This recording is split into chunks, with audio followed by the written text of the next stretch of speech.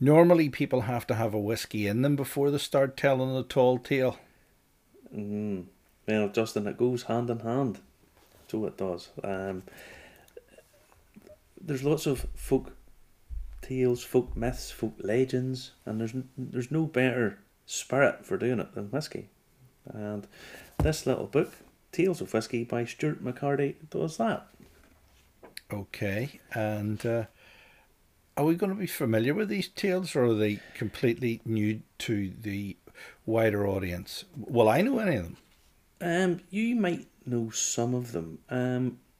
It's a little collection of little stories, fables, this kind of thing. And like most folk tales, there's always a commonality in them. You know, there's always lots of tales that there's different versions for different cultures. Now, Stuart McCarty is a writer. His bio here is he's a writer, historical scholar, poet, musician, folklorist, and renowned lecturer about Scottish history and culture.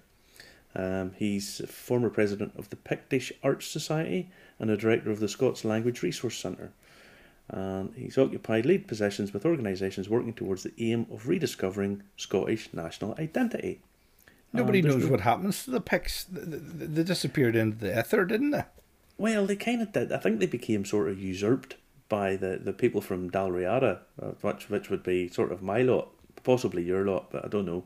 Um, my lot, basically Dalriada. For anyone who doesn't know, if anyone doesn't know what the Picts, who the Picts were, they were the original people in Scotland, and then people from the old kingdom of Dalriada, which was the Western Isles of Scotland and the northern part of Ireland, basically pushed over in with a guy called Kenneth MacAlpine, of whom my surname Macaulay is attributed to the MacAlpines. That's supposedly where it comes from.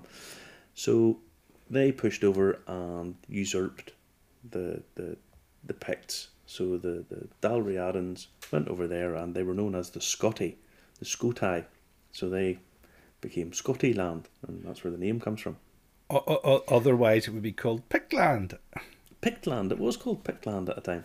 But McCarty's very, very involved in that sort of folk tradition, and he's put together a little collection that's only, let me just check, it's less than 200 pages, it's about 192 pages, and it's a little book just with sort of origins of whiskey in it, and the myths of the origin of whiskey. Uh, Talks about Walter Scott, and all the little stories are, Walter Scott stuff was all made up too. well, pretty much, yeah. He romanticised the whole Highland. Uh, he really made the Highlands trendy. It was him that brought in basically kilts and Rob Roy McGregor and everything that we sort of associate as being Scottish. We can sort of lay at the feet of Sir Walter Scott. Walter Scott was enormous, a huge author back in his day. I mean, it's hard to sort of quantify just how big he was at the time. He was as big or bigger than Sir Arthur Conan Doyle, wasn't he? Oh, he was much bigger, to be honest. He was the sort of Steven Spielberg of his day, if you like. You know, the stories that he told. Today we see them as a bit sort of twee and a bit um, tart and shortbread tin, but Because some storytellers today leave a lot to be desired, don't they? a lot of them really do. Yeah, a lot of them really do. Now, this little book, it goes through um, various little short pieces of writing. So there's one called "The Origins of Whiskey," early whiskey, sorry, and it talks about the the Celts.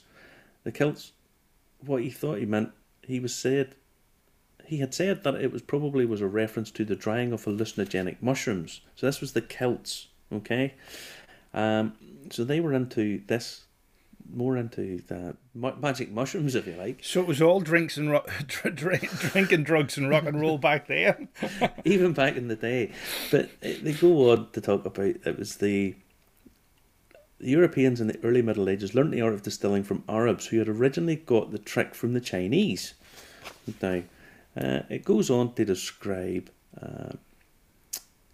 basically the distillation was fired by peat and the bothies were so full of smoke that the illicit whiskey makers were known as peat reekers. Peatreekers. Peat reekers because they smelt of the stuff all the time and could be recognised by their blackened faces. So he's talking about how making whiskey back in the day, would have been all peat in Scotland, and the same in Ireland. So they basically tuned in and dropped out then, didn't they? I think you and I both know that when you're in the north of Scotland, when you're in Scotland, and especially if you're wearing some sort of kilt, having a whiskey inside you is probably not the worst thing in the world to do, But some of the tales are, they're all folk tales, and they talk about some Welsh poems and stuff in it that refer to some whiskey as well. There's a story about the Picts, actually, which obviously McCarty being an authority on Picts, he talks about the Heather Yill. It was a strong, sweet alcoholic drink that the Picts, well versed in ancient Hulber lore, made from the tops of the heather plant. Now, there's this story in it about the chief of the Picts having to pass down the recipe to his son, and that was the chief was the guy who made this Heather Yill, which is obviously a spirit of some sort, probably lost. This sounds a bit like that Irish liqueur that we were talking about a couple of weeks ago, which was linked in and somebody eventually got the recipe back from Europe. Was it Irish Mist or something like that? Irish Mist, yeah. Yeah, it does sound a bit like that. Yeah, that's something similar. But that's what I say, these folk traditions, these folk tales, lots of them have very similar sort of tales to different cultures. In this one, it says that the chief of the Picts made this Heather Yill and passed it down to his son, who would then become chief, and he would have to make it to this recipe. Now, the Scot, because the Scot wants to know how to make it, and the chief says, I'd rather die, and the Scot says to him, well, you'll die a horrible death if you don't tell us how this is made. So the chief says, I'll tell you on one condition. So the chief and his son are both tied up, and he says, on one condition, and the Scot says to him, what is it? He says, well, you have to kill my son. And the Scot looks very quizzical at this. Okay, and runs him through, and then says, will you tell me? And he says, no. So basically what's happened is he's got his son a quick death, and the chief's prepared to take what's coming to him, rather than reveal the secret. So it's that style of little book. It's right. I would have had a nuclear bomb ticking in the cave beside me just to make sure. You had your nuclear bombs. There wasn't many nuclear bombs back in the sort of 5th century, Well, I don't know. I don't know about that. But I see Harry. He played him there, didn't he? Sorry, say that again. He played him there. He got one over on him. Oh yes, he played him. I thought you were talking about a film there. I wasn't sure. No, but listen, Marty, that doesn't sound like a nice kind of story. That sounds like it's true. You'll be telling me next to Loch Ness Monster's true. Well, put it like this: there's stories in this about other sort of mythical beasts, like the Athol Giant. And the Athol Giant, he's not a very nice. Proper folk myths, Justin, are not very nice. When you go back to the early histories of the likes of Sleeping Beauty and stuff, they're really not that pleasant. Cinderella, not very nice. No, I know. Luckily, they've been Disneyfied. They aren't really very nice, but that doesn't sound very nice at all. Any of these stories. I mean, I hope you don't tell Americans this when you're on tour with them, because they'll be packing their 6-pack with them. And it's not a 6-pack of tins. It's a 6-shooter. No, listen. Whenever they're coming over here, they come over. This is authentic Scottish culture, Justin. Now, I'll give you an example. The Athol Bros, or the Athol Giant story, is basically one about a giant who goes around stealing everybody's cattle and so on and so forth. Well, I've heard this one before. Go on, tell me it's a good one, this one. And he has a nice daughter. He has a very beautiful daughter. Now, where she came from is not really explained a huge amount. But the giant Obviously, the hero of the piece sets off to go and destroy the Athel giant and falls in love with his daughter. Okay, which is how these things are wont to carry out and go on. Is this? What This sounds like Shrek. It finishes a bit more, shall we say, not as well as Shrek. What happens? The giant, they make up a mixture, the Athel Bros, which is for human consumption. It's 3 rounded tablespoons of medium oatmeal, 2 tablespoons of heather honey, and some Scotch whisky. So who wouldn't want that? To be honest, it's quite that's quite pleasant. So Dougal, for he is the hero, makes up a big vat of this, and the giant comes along, munchy, munchy, munchy, and it says here, his snore rang out like thunder through the forest. Now Dougal had his chance. With the thundering noise ringing in his ears, he was sure the great creature was deep into a drink-induced sleep. Drawing his sword, he came down the path. Well, I'll not spoil it for you, but you can kind of see where it's going. Oh no! Tell us if you don't tell us the end of it, I will never read the book or never watch a movie that has this big beastie in it. Right, okay. Spoiler alert for anybody that doesn't want this. Drawing his sword, he came down the path. Without hesitation, he came up beside the giant and drove his sword right through the beast's hairy ear and into his brain. The giant never felt a thing as the life left his body, and the great thundering snores fell silent. Dougal had done it. He had got rid of the giant of Athel. He knew he would be the hero of all the people, but what would the giant's daughter think? And I'm not telling you anymore. That's the last of it. You know that it ends happy enough. Morag was the wee girl's name, by the way. I'm gonna have to look up what Morag did next. Is that in the sequel? Is it? that's in the Athel Giant 2, the Return of the Athel Giant. But there's another couple of stories in this that are quite more contemporary. Well, I say more contemporary. They're about a century ago, which is a lot more contemporary than some of them. Only a century ago. You're frightening me now. There might be people around that have the power that is portrayed in some of these tall tales. I don't think so. It talks a little bit in it. It talks about the temperance movement. A lot of people don't know. Oh, we seem to be having technical difficulties. A lot of people don't know that Sir Winston Churchill was actually MP for Dundee for a period way back in the 1920s. I know that was a move to give him a seat when he didn't have one, but that's how these things worked. But it says here, it talks about the temperance movement had a lot of support. Hang on, let me see. Now, down the years, there were many men of the cloth who liked a drop of the peat reek. And McCarty refers to whiskey as the peat reek in this, the proper stuff. Anyway, yeah. There were others who saw strong drink as essentially sinful, and there have been several periods in Scotland where the past couple of 100 years where temperance has had a lot of support.